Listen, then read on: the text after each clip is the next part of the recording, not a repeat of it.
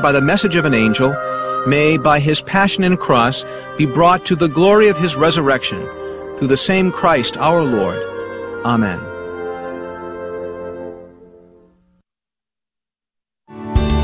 Thanks for listening to KATH 910 AM, Frisco, Dallas, Fort Worth, and North Texas. Catholic radio for your soul on the Guadalupe Radio Network. Heard also at grnonline.com and on your smartphone.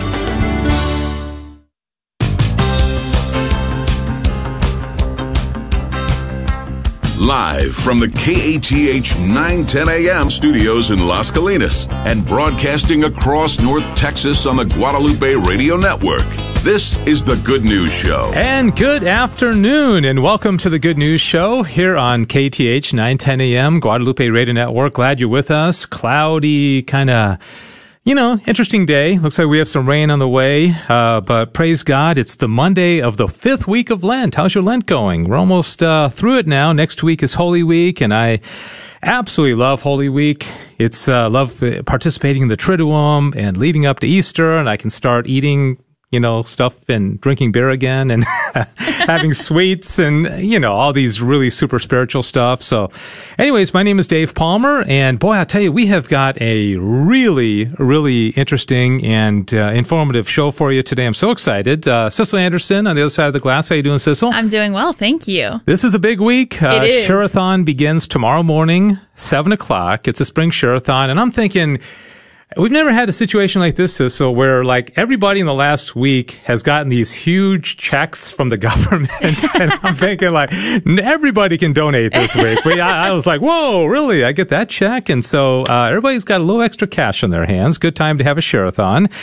And so hopefully you'll be generous and you'll support us Tuesday through Friday. The theme is the celebration of Saint Joseph as we celebrate his year.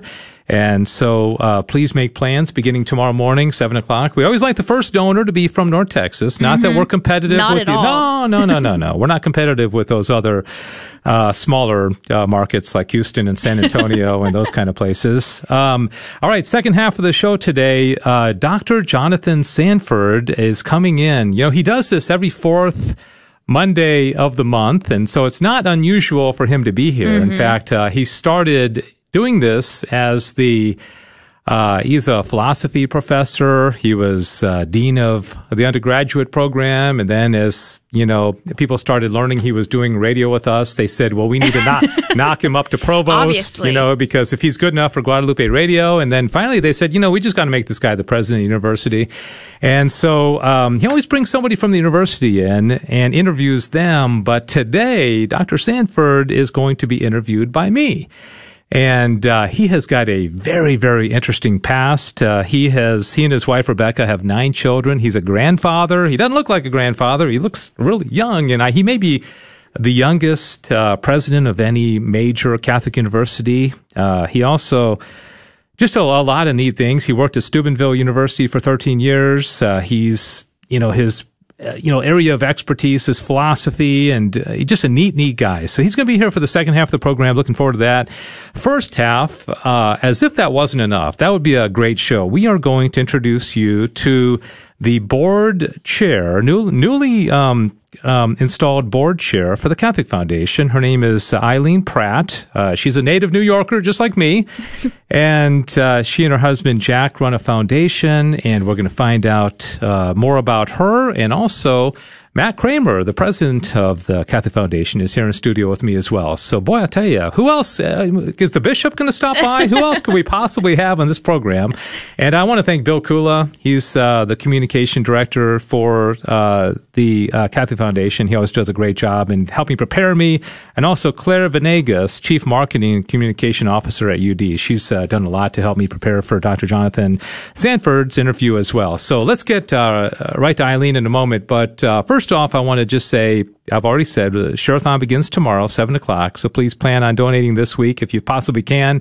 The other thing, I want to congratulate the Catholic pro-life community for a great event on Saturday night. Now, that was a lot of fun. I didn't get to go in person, But I was there watching from my living room, and they sent, what are those little boards called? I think we decided they're charcuterie, but I don't know if I'm saying that right. Charcuterie board. It was great. I apologize if I slaughtered that word. Yeah, munching on some cheese and meats, and they had Jason Jones there, gave a great talk, and he was kind of like the guy to ask for money. Seemed like they were raising a lot of funds. I don't know if they've hit their overall goal or not. You probably can still donate, prolifedallas.org.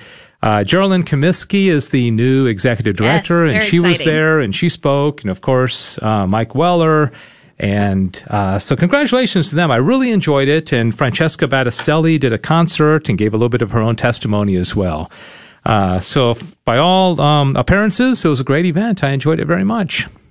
And anything else on the radar before we get on with our program? Yes, just real quick, I wanted to mention, we mentioned Share-a-thon starting this week, but we actually have a spot open for our volunteers on Thursday. Yes. We have the call center on Thursday, and we like to have 6 volunteers for each shift. In our morning shift, we are short 1 person. We have 5 volunteers, and we need 1 more person. So if you could come in and work in our Irving office from 7 a.m. to 1 p.m., we'll give you training. You're going to just answer phones for people who want to donate to Catholic Radio. They love Catholic Radio. You meet new friends and you get free food. So, that's really all the reason to come is you get breakfast and lunch. So if that sounds like something you'd be interested in doing, please email Dave, Dave Palmer at grnonline.com, and we would love to have you. Yeah, we just need one more person. We can't really send out like a big bulk email to 5,000 people. So if you're listening right now, you can come in tomorrow morning at 7 o'clock and help out. Not tomorrow morning. Thursday morning. Thursday morning, yes. Thank you. You call tomorrow morning, you come in Thursday morning. Thanks for that correction. All right. This is the Good News Show. If you want to contact us or be part of the program today, our phone number is 877-757-9424, 877-757-9424. If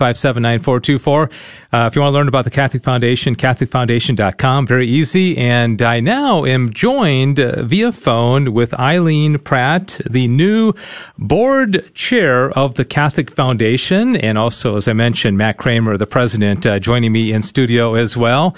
Eileen Pratt, good afternoon. Thanks for being on the program with us today. Well, thank you, Dave. It's good to be with you. Yeah, you and I have one thing in common, native New Yorkers. Right. So what part of New York were you born in? Well, I was born and raised in a small town on Long Island in Brentwood, New York. And I couldn't wait to get to the big city, so I went to college and law school at Columbia University in New York City. And then I married my husband, Jack, and I moved to Dallas. So I've been here in Dallas for almost 40 years. Oh, wow. Well, that's although everybody tells me I still haven't lost my New York accent, but there you go. Yeah, I don't know. I don't hear too much New York there. Maybe a little more than me.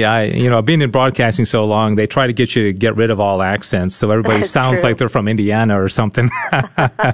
But glad you're on with us. There's a brief bio on the Catholic Foundation website about you, and there's a lot here about your educational background. I know you and your husband are parishioners at St. Monica. You have 2 children. You have your own foundation.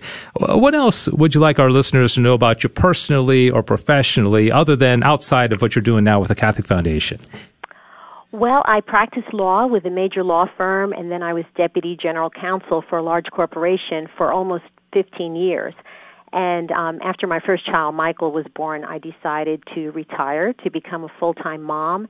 And when my second child, Caroline, was in elementary school, I became a community volunteer, which eventually resulted in my being on the board of the Catholic Foundation.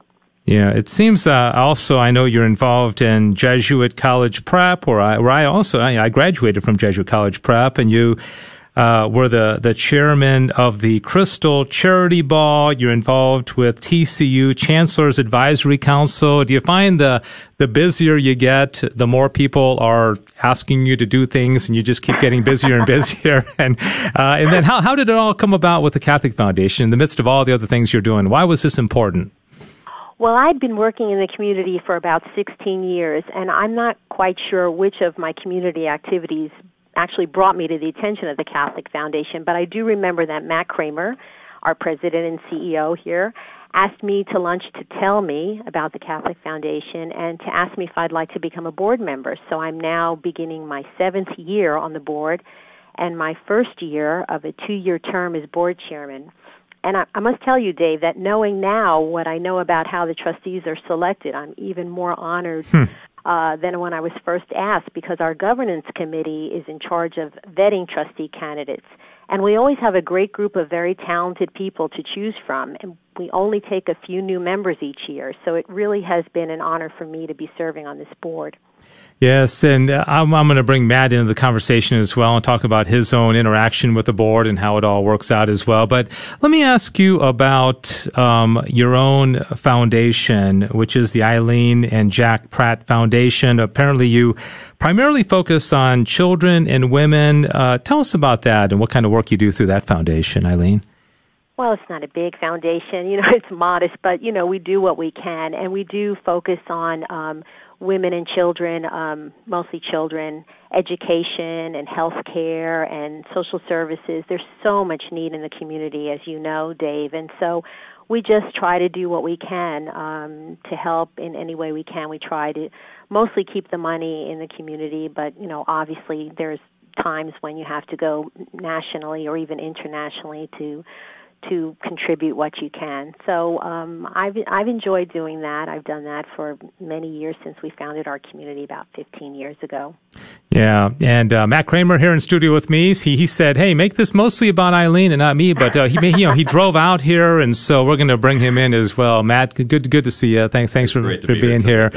Tell us about you as president. You've got the board. Now you've got the board chair, Eileen Pratt. How is that kind of working relationship, the relationship between you, the board of trustees, what involvement you have in choosing them? Or, she said that you had first reached out to her a number of years ago to be on the board in the first place. So talk about that relationship. Well, as Eileen said, most of the people that are chosen as trustees of the foundations are very big influencers in our Catholic community. Mm-hmm. They're the top folks.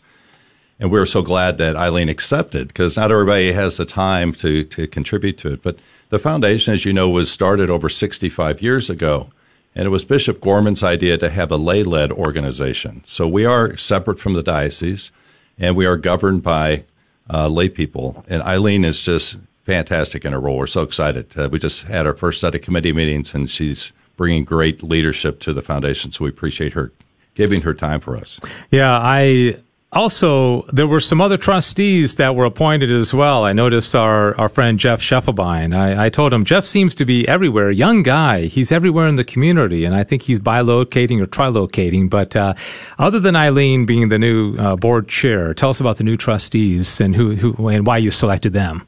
So again, the trustees choose. They make recommendations on the new trustees, and the governance committee and the board actually decides on who the next trustees who will be invited to be the next trustees. We brought on Fernando Blanco, Dr. Mauricio Delgado, Jeff Scheffelbein, as you mentioned, and then also John Dominski. So it's a pretty high class group of folks. Yeah. A lot of strengths with investment experience and just general governance and accounting experience. It's just great. Yeah. Eileen, I find that it's the same thing with any organization. There's always going to be some people that maybe are learning about the Catholic Foundation for the first time. Maybe they just tuned in and they don't quite know what the mission, the purpose of it is. Of course, I know because I've done so many interviews about the Catholic Foundation, and we've been direct recipients of the generosity of the people who support it and the Catholic Foundation. Can you kind of give an overview of the foundation and the kind of organizations that are helped and in what way? Sure. Well, we're not an organization that goes out into the community to raise funds, and because of that, sometimes I think our profile's not as high as it should be, and so there are many Catholics who may not know about us. But what we do is we help people with their charitable giving during their lifetimes and beyond with their legacy gifts. We're really diligent about that and very committed to that mission. And I think it's a very easy way for people to give and to support their community and their various charities. And I'm guessing one of the really, I guess, for lack of a better word, fun and interesting parts of being on the board or being a trustee is the visits that you get to make to the organizations that are making a grant request, and you get, at least pre-COVID, to go on site and meet the people and see the need and things like that. Eileen, you've done a number of those, and tell us the impression those have made on you. Oh, well, you're right. That's actually my most favorite thing about being a board member, and I think my fellow trustees would agree with me on that. Each of the trustees goes to visit the various churches and schools to discuss their grant with them. And as you know, the diocese is comprised of 74 parishes, so this gives us an opportunity to visit parishes that we may not otherwise get a chance to visit, and to meet with the priests and the teachers and the administrators who are really doing such good and important work.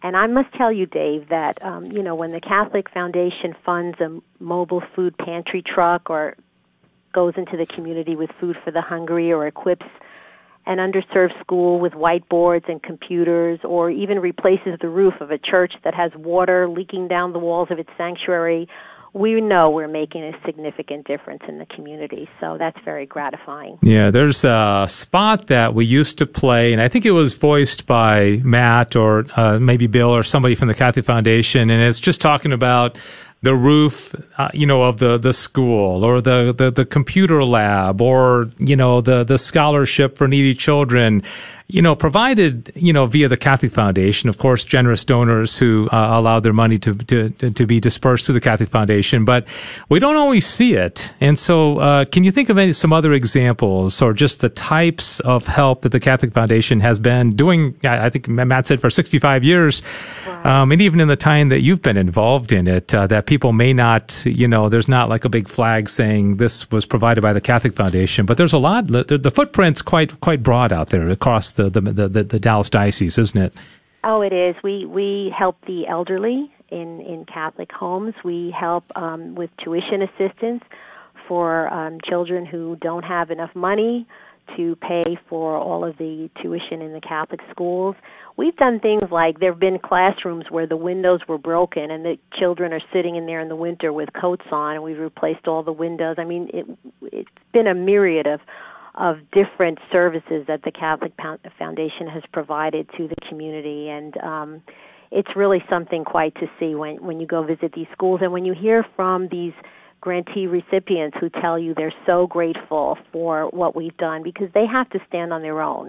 They cannot go to the diocese and say, give us money to do this or give us money to do that. So we fill that important gap for them. Eileen Pratt joining us. She's the new board chair for the Catholic Foundation, and also Matt Kramer, the president of the Catholic Foundation, in the studio with me as well.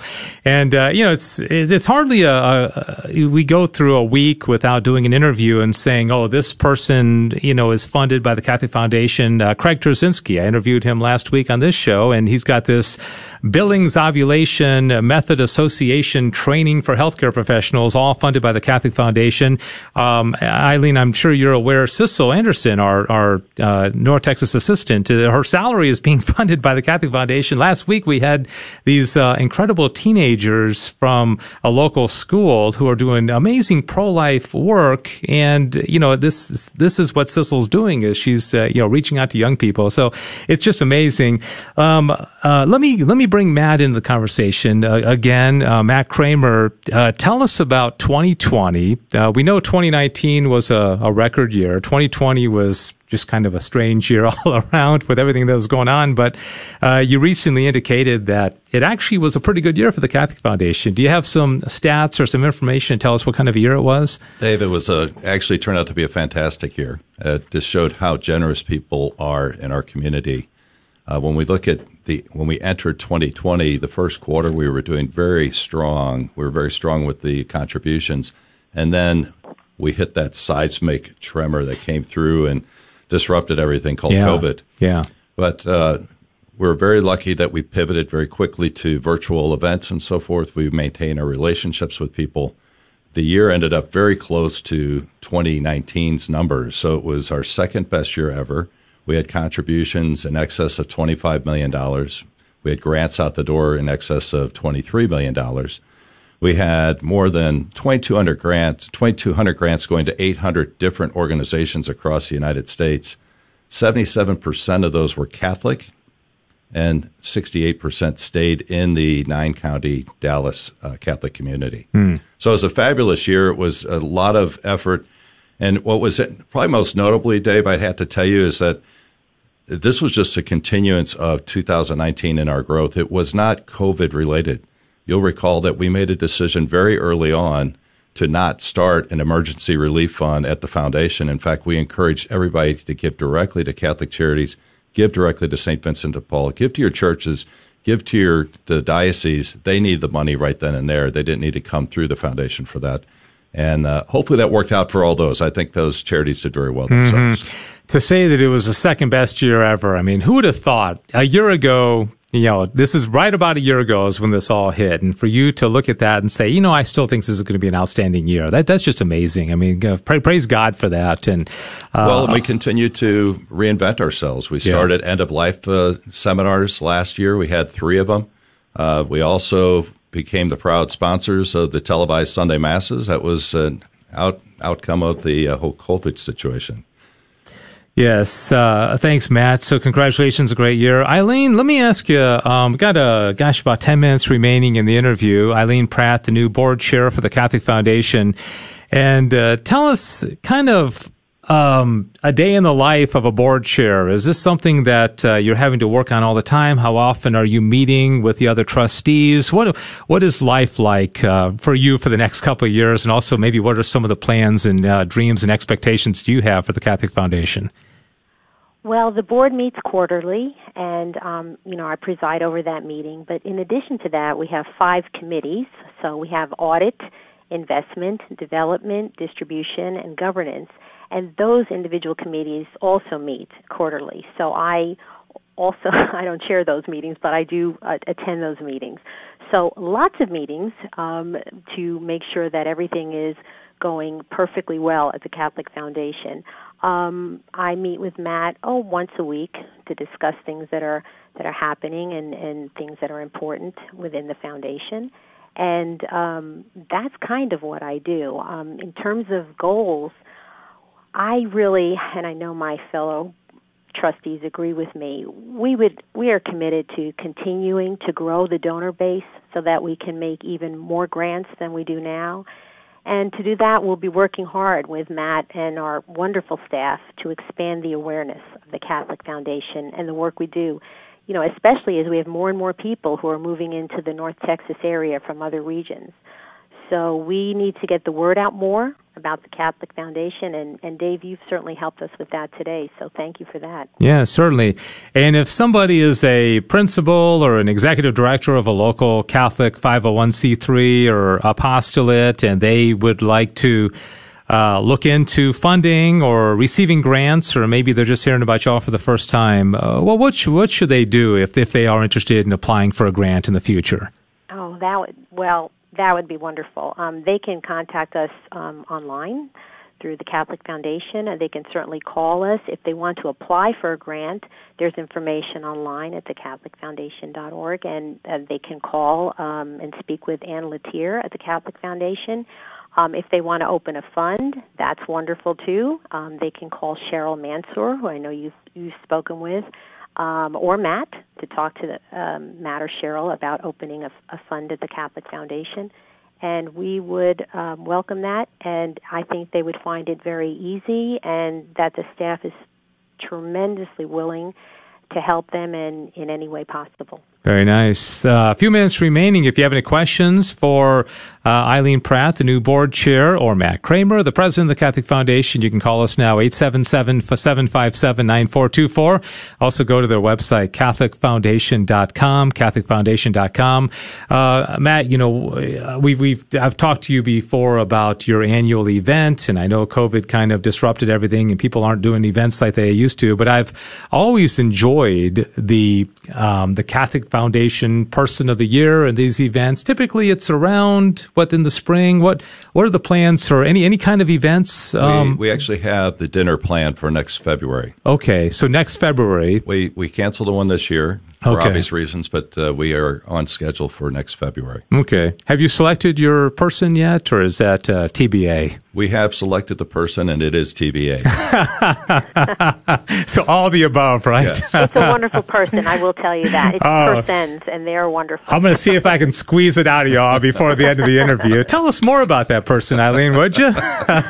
Is it a he or a her? Well, I'll tell you this. It's a couple, and they are so deserving, absolutely tremendously deserving. They've done so much for the Catholic community that you will not be surprised when you hear their names. Let's put it that way. I actually nominated a couple one time, and I won't use any names because I'm not going to try to squeeze this out of you, but I just wonder if it might be the person, not from my nomination, because other people were nominating the same couple as well. So, all right, we just have a few minutes remaining. Again, Eileen Pratt with the Catholic Foundation, the new board chair, and also Matt Kramer as well.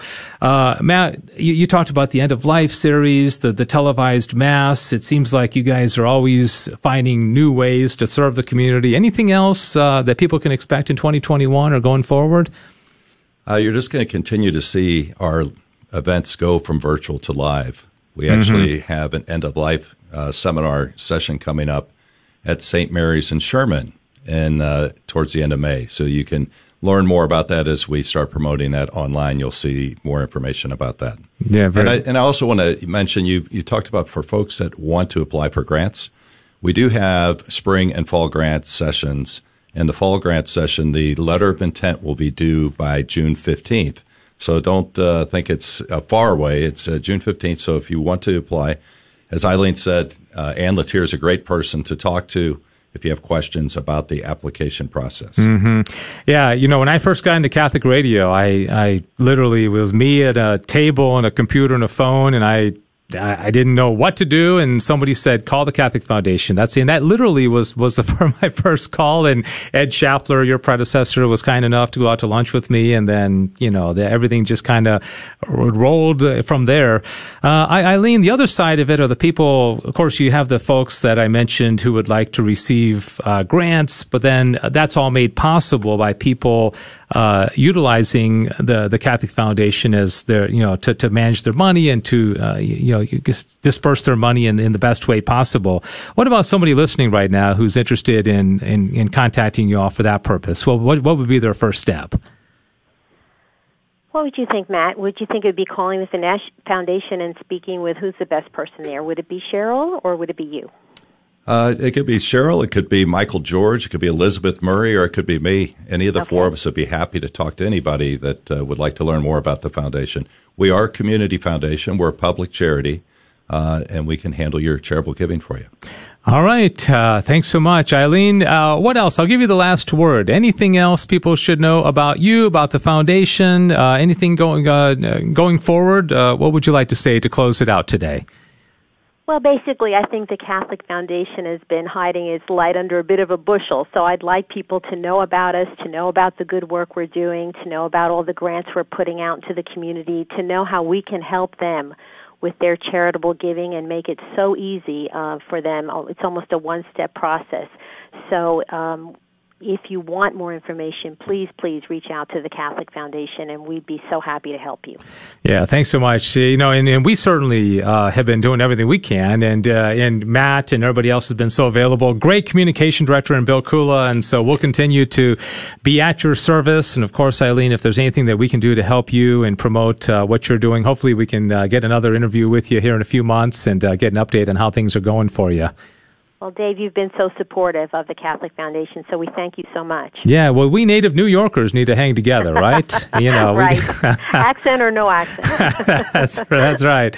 Well, good to talk with you, and God bless you. Thanks for all the work that you're doing and for saying yes to being the board chair with the Catholic Foundation. Again, of course, thanks to Bill Kula as well. I said Eileen gets the last word, but Matt, I'll actually give you one last word. Anything else for our listeners, or have we covered it all? No, thank you for all your support. We really appreciate it. Yeah, well, thanks Thanks so much. You're listening to The Good News Show. Go to CatholicFoundation.com if you want to learn about the good work of the Catholic Foundation. And so many people there have just been there, like Michael George and Cheryl Mansour and Bill Kula. Been there a long time. And so people start working there and they stay there. And, of course, Matt Kramer's been the president for quite a few years as well. So congratulations to Eileen Pratt, and visit their website, CatholicFoundation.com, whether you're looking for grants or you'd like to just learn more about how you could invest some of your money and for the good of the local community. Let us take a break now, and when we come back, we are going to be speaking to the newly appointed president of the University of Dallas. His name is Dr. Jonathan Sanford. He's no stranger here, but typically when he comes in, he's bringing somebody with him and he's interviewing them. Well, Dr. Sanford is going to be on the, so to speak, hot seat today, because we're going to get to know him, his past, his spirituality, his educational background, and also his vision for the University of Dallas. And so that's going to be a really interesting conversation. So quick break, and back with Dr. Jonathan Sanford right after this. Plan to attend the 10th Annual North Texas Catholic Men's Conference on Saturday, April 10th. I'm Dave Palmer with the North Texas Catholic Brothers for Christ, host of the conference, Come to the Table Where Grace Begins. Join men 18 years and older as we hear from Father Larry Richards in person at St. Francis of Assisi Catholic Church in Frisco and celebrate sacramental moments with others. Safe distancing and masks will be used in the sanctuary and on campus. Visit CatholicBrothersForChrist.com for details and to register. Pursue your vocation to heal through an online education in psychology and counseling at Divine Mercy University. Our master's and doctorate programs in psychology and counseling encompass a unique learning experience through our Catholic Christian approach to mental health, faith-centered and science-based teachings. Join a community of healers where change begins with you. Help heal our Catholic community from mental hardship, educating minds, transforming lives. Learn more at divinemercy.edu. That's divinemercy.edu. Our Lady of Lebanon Maronite Catholic Church in Louisville invites all KATH 910 AM listeners to join them in their Holy Week mission with Father Mitch Pacwa, EWTN radio host and senior fellow of the St. Paul Center for Biblical Theology. The mission takes place from March 27th through April 4th and will include Palm Sunday Mass on March 27th and March 28th, a healing Mass on March 31st, Holy Thursday with a washing of the feet at 7 p.m., Good Friday, and Easter Sunday. For more information and a complete schedule, visit OurLadyLebanon.com. Hello, my name is Liz Mertz. My husband Bill and I own MasterTech Auto Repair in Plano. We are proud sponsors of Catholic Radio. Our family has been parishioners of St. Gabriel's and McKinney for many years. MasterTech is a full-service auto repair for all vehicles, from oil changes to complete engine replacement or transmission service. We are located just across the street from St. Mark's Parish in Plano. You can contact us at 972-578-1841 or www.mastertechplano.com. Thank you, and may you have a blessed day. Thursday, April 8th, we will broadcast live from Sacred Heart Books and Gifts in Dallas during the 1 p.m. hour. And during that hour, we will draw the winners of their Easter raffle live on the radio. And if you're a Catholic writer and you'd like us to mention your work on the radio, please email me, Dave Palmer, at grnonline.com. And it's not too late to get your Easter raffle tickets benefiting Sacred Heart Books and Gifts. Visit sacredheartdallas.com and tune in 1 p.m. Thursday, April 8th for our live broadcast. Are you a healthcare professional who wants to learn more about fertility awareness, restorative reproductive medicine, and the Billings ovulation method? Are you in need of continuing education credit? BOMA USA, the Billings Ovulation Method Association, is a new sponsor of KATH 910 AM. They've created online training specifically for healthcare professionals or experienced fertility awareness teachers. Visit BOMA-USA.org and click on Health Professionals at the top of the page. This is your gateway to a whole new learning experience. All right, we are back. This is the Good News Show, and as I mentioned, this is an exciting week and also a great way to, begin the week that we have our Spring Share-a-thon, because we like to highlight why is Catholic radio important, and to have the president of the Catholic Foundation, the board chair of the Catholic Foundation, and now, not that he's any stranger to these airwaves or this studio, but first time in studio as the official president of the University of Dallas, Dr. Jonathan Sanford. Good to see you. How are you doing? It's great to see you, Dave. It's great to be here. Yeah. Thanks for having me on the show. Yeah, the very first time you and I ever met, I was emceeing a homeschool conference. That's right. Over, I think it was Arlington. It was at Arlington, yes. And they've got this professor from University of Dallas is going to be talking about this or that, and I got to introduce you, Dr. Jonathan Sanford. I didn't know anything about you, and well, here you are as president. So congratulations. I really appreciate it. Thank you very much. Yeah, and also I got to thank Clara Venegas, Chief Marketing and Communication Officer at the University of Dallas, because, sometimes some people make interviews a lot easier, and she's been providing me a lot about a background. And as many times as I've met you and been on the air with you, I didn't know a lot. I'd forgotten that you and Rebecca have 9 children. That's true, 9 kids. And 1 grandchild. Yeah, and a second on the way. Is that right? Early September, we'll have our second grandchild. Yeah, I want to just read a couple of the bits of information regarding your bio. Of course, I think that's the most important thing. You're a parishioner at St. Rita in Dallas. That's right.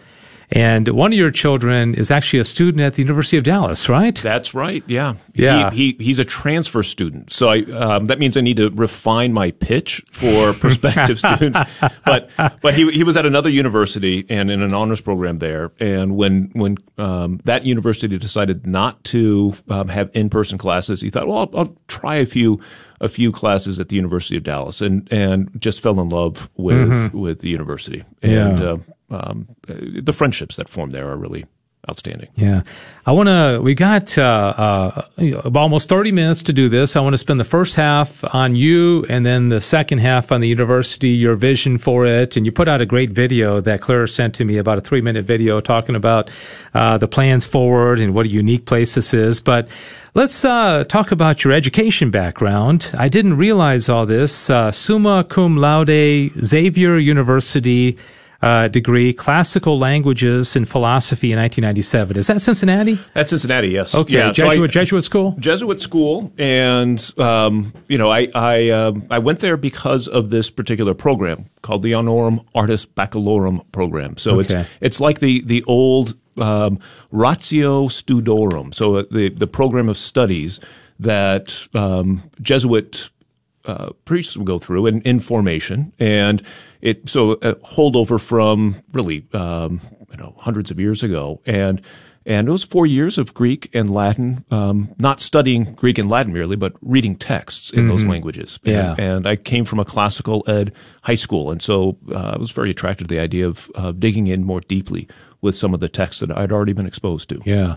Why philosophy in particular? Why does that interest you so much? That's a good question. And I was a literature major, second major for a couple of years, and then found myself attracted to the philosophy courses in part because you could disagree with your professors without any kind of retribution, and I was a rather not inappropriately belligerent or anything like that, but I really valued and still value being able to articulate refinements, disagreements, and I found that the faculty were not just encouraging of that, but actually honed my skills in that regard. Yeah. Now, beneath that, I realized that a lot of my attraction to literature was philosophically motivated, and I just love thinking about big ideas and the life of inquiry. Yeah.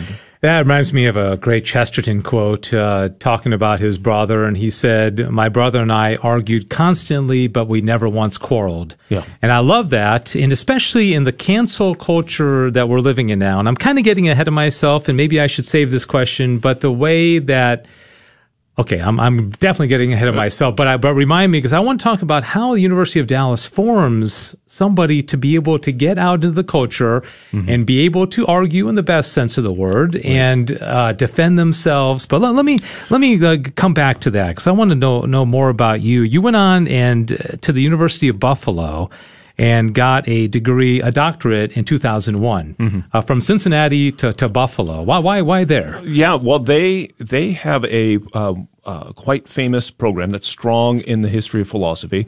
I was also thinking of getting 2 PhDs, and they have a very strong classics program as well. And the number of children who were coming along motivated me to just rest content with one PhD.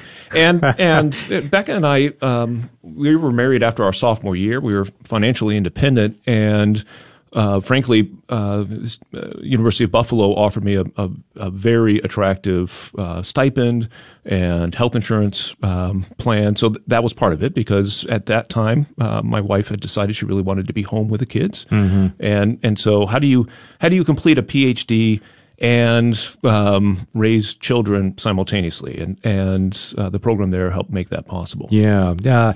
You said you went to, even in high school, you were learning classical. Do you remember the time when you fell in love with learning? When you just said, I love this? Because, we're not even done. You went on and got a fellowship from Fordham University.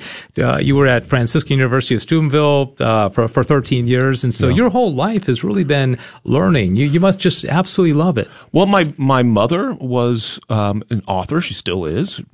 She may be listening to this program, so thanks for inspiring me, Mom. And I would see her run off to her bedroom and work on articles. She's got a couple of books, so that was one inspiration. And then I wanted to be a professional baseball player. That was my aspiration for a long time. And there's this movie, The Rookie, which inspired me. It came out about 10 years ago. But I had a teacher, Dr. Roland Lassiter, who subsequent to teaching at the school I went to in South Bend, came down to the University of Dallas and taught at the University of Dallas, and also did some teaching at the Highland School. But he taught me a course on literature in my 8th grade year, and it part of it was the content of the course, but also the character of the man who was dedicated to a life of learning, a life of inquiry. And that personally motivated me. I wanted to be a man like that. Mm-hmm. You have a particular interest in moral philosophy. And is it a book you're writing before virtue, assessing contemporary virtue ethics? That's published. Okay, published. And Catholic University of America Press published that a few years ago. And I'm working on a book right now on the virtues and education. Because you're just not busy enough, you need to write a book. Right. Working very slowly, I should say. Yeah. Tell us about your faith background, cradle Catholic, mm-hmm. Good Catholic upbringing, Catholic schools, maybe something about your spirituality. Sure. So I indeed am a cradle Catholic, and my parents were very involved and still are in the charismatic renewal. And so I grew up in the People of Praise, which is a covenanted charismatic community as a kid. And been in the news the last few years. That's the group of Amy Coney Barrett, right? That's right. Yeah. That's right. And so that was a very nurturing environment, and I certainly witnessed the way in which people delighted in their relationship with our Lord. When I was in college, I was very unprepared for some of what I experienced at this Jesuit university, and just sort of surprised at the fact that faith was not particularly vibrant there, and was searching and found my way in part through marriage prep to some more traditional forms of spirituality, and began praying the rosary regularly. A devotion to Mary is very much at the heart of my own spirituality. And as I made progress in my studies, I took St. Thomas Aquinas as a patron saint for my studies, and was also working on his thought, and have long felt an affinity for the Dominican approach to thinking about the relationship between faith and reason. But when my wife and I decided to get married, we were very deliberate about focusing our marriage on Christ and the church. We wanted to raise godly children, and that has remained our focus. Even though we've matured and moved and done lots of things, since we were 19 and got married at 20. But through it all, that sacramental union in our own desire to be faithful witnesses to marriage has been with us. I love that story because there's so many people, and again, not everybody's called to get married young, but some people feel like everything has to be settled and they got to get that perfect job and earn X number of dollars before they get married. But you all got married young and had a whole lot of kids, and here you are, the president of the University of Dallas, and everything seems to be going pretty well for you, despite that. That's right. Yeah. We had a wonderful Jesuit priest who married us, who's stepping down this year as the president of Xavier University, and he used this image in his homily at our wedding of because he knew a lot of people had responded to us at that time quite negatively. What are you doing? And I even had professors tell me that I was throwing away my career, promising academic or lawyer, and here I am, chaining myself to another person, and it was very negative. And so the priest who married us used the image of people see windows closing here, whereas my wife and I, we see windows opening, and that really has been the case. I mean, I studied in Europe when we had 2 children. We came home expecting our third. I've been extremely privileged to do all of these things, but the idea that you get married and you're set forever. Life's no longer going to be adventurous. you give up on pursuing additional degrees and that sort of thing. That never seemed to be something that needed to lock us in. And I'm just so grateful for the ways in which God has given us the opportunities to explore and grow and serve Him. Praise God. Dr. Jonathan Sanford, the new president of the University of Dallas as of March 8th, joins us here in studio. If you have a question you want to ask him, we're going to be talking about the University of Dallas in particular, the vision, the future, what makes it such a great university already, and how it might even become better in the near future. 877-757-9424 is the phone number. Before that, though, whenever I see you, you're always buttoned up. You look great. People know you as an academic, an intellectual. You have had, from what I understand, jobs in manual labor. Have you been a business owner? I know you're a big sports fan. Tell us maybe some things outside that box of president of UD that people may not know about you. Yeah, it's funny. Sometimes people they say how surprised they are when they see me not in a suit. But I worked for a painting company for many years, the same painting company. The Fussy Dutchman was the name of the painting company that was owned and operated by one of my high school teachers, Tom Ditz, who employed a lot of us, his students. And I soon became the foreman for that painting company. I worked for all of my summers and breaks when there was painting to be done during Christmas. I started my own painting company when I was in graduate school, and I had my own little LLC, and then when I was in Steubenville, I started to refurbish first the house we lived in. We moved out of and we rented it, and did that several times. So owned some properties and would do almost all of the work myself.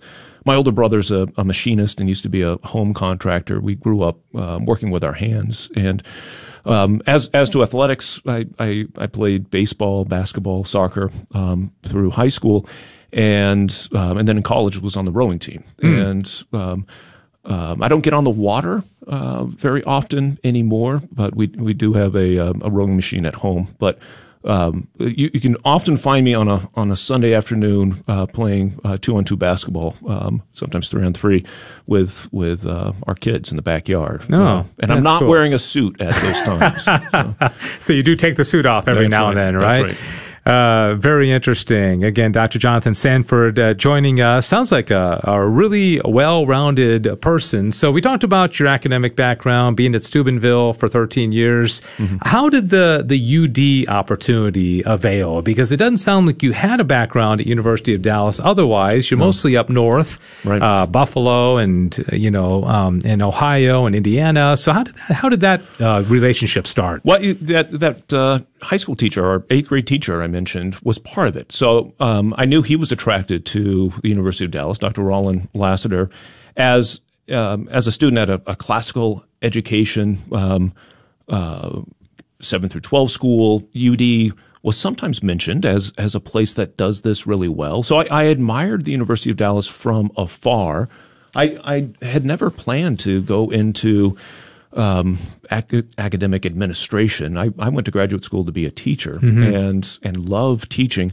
But I did find myself in leadership positions at Franciscan and had come close to making a decision to go back to teaching full time. I was going to take a sabbatical, and the University of Dallas started knocking on my door, so to speak, or sending me persistent emails telling me that they'd really like me to apply to be the dean of our undergraduate college. And after consulting with some friends, I decided to do that. And again, because I admire particularly the core curriculum and the way in which the core undergirds the majors at the university, and it's the university's commitment to the magisterium. When I came down for my interview, a second round of interviews on campus, and gave an address to the faculty and was able to meet many of the faculty for the first time and get to know them, I felt profoundly at home, even though this was like a foreign land to me at the time. Texas just seemed so far from the Midwest, and it is in many respects. But on the other hand, the education is that point of contact, and so what was admiration from afar became really a kind of love affair from within, and there's no other university that I would rather serve as president. And you came in 2015, so you've had about 6 years of experience there. I love the video that you did that Claire sent over to me. You said, this university is a special place. My own background, I have a master's degree from University of Dallas. My younger sister went there as an undergraduate. I grew up in Dallas. I went to Jesuit. I always thought UD was just kind of this local university, and just people locally went there. And my sister told me, one of my roommates is from California, and I've got another one from Chicago, and somebody from here. And I was like, wow, people from all across the country, if not the world, are coming to the University of Dallas. And in your experience here, you mentioned it's a special place. Yeah. What makes the University of Dallas so special? Well, it's distinctive approach to undergraduate education. If we're going to talk about the undergraduate programs, I mean, it really is rigorous. We really do form our students well with respect to coming to understand the tradition and learning to write well. It is so rare for universities to dedicate the kind of time that really needs to be given to fostering excellent writing. Our students are able then to be really successful, whatever their careers. So the University of Dallas has this commitment to a rigorous, serious Catholic education that liberates the mind, that liberates one in order to live a life in which they can strive to do great things, right? So there's, I would say, an orientation towards living heroically that is part of the education, and that comes in large part through working through the tradition.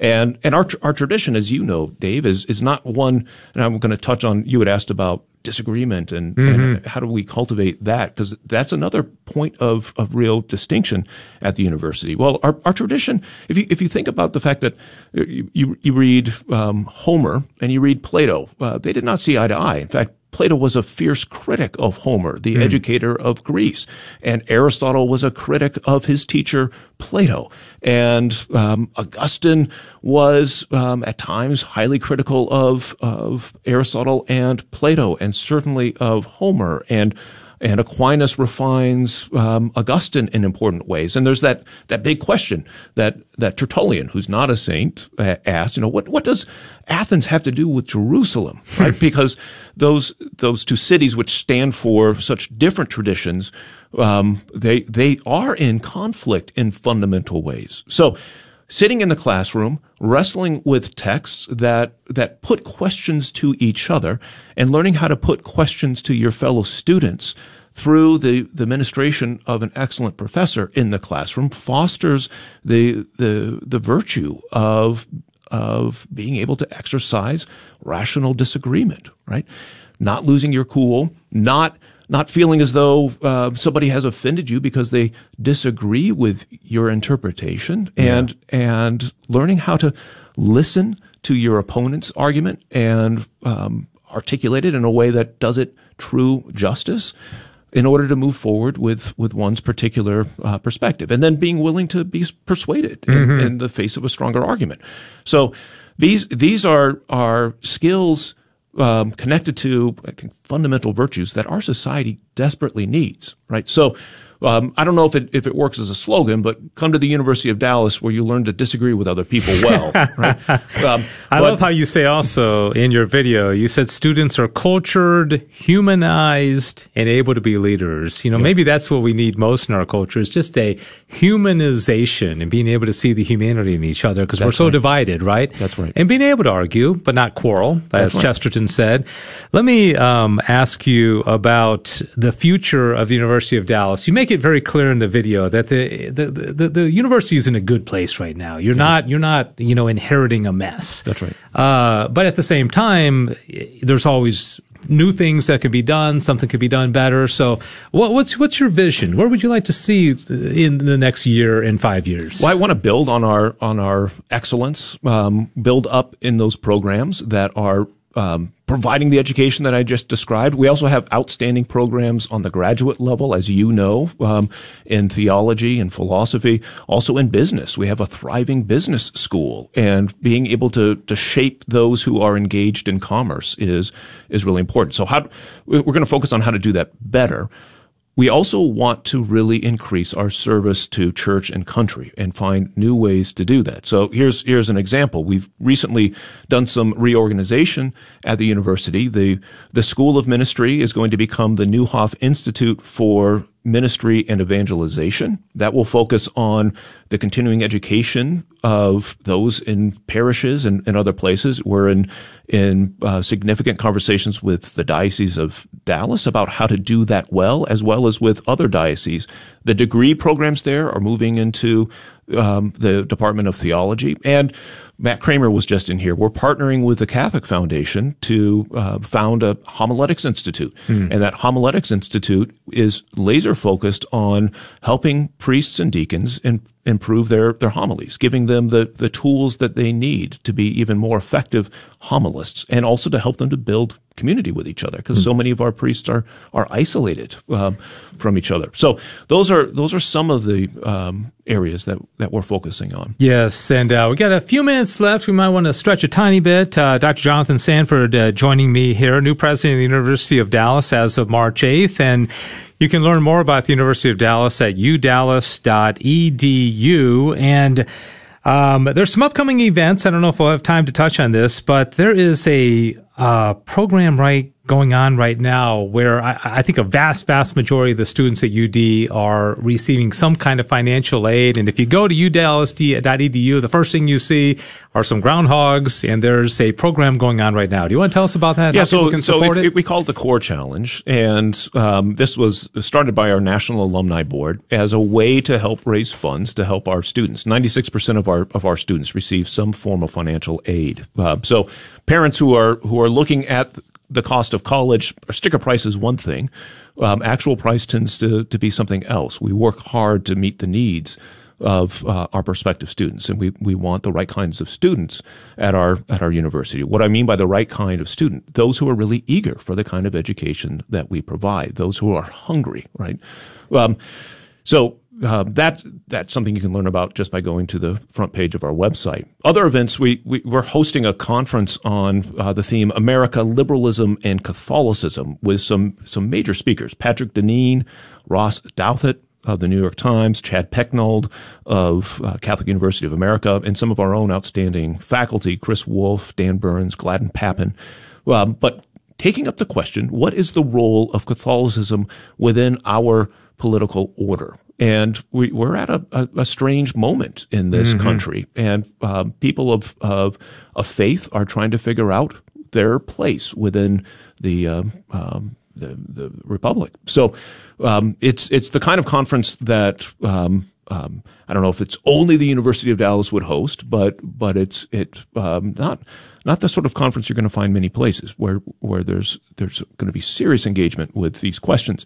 So, unfortunately, because of COVID, numbers will be limited on campus, but we will be streaming the major talks. And that's going to be April 15th and 16th, and also April 12th. George Weigel will be speaking, Seeing the World and the Church Through the Eyes of JP2. And so that's, you can probably learn all about that by going to that same website, udallas.edu. You're currently still serving as provost. Yeah.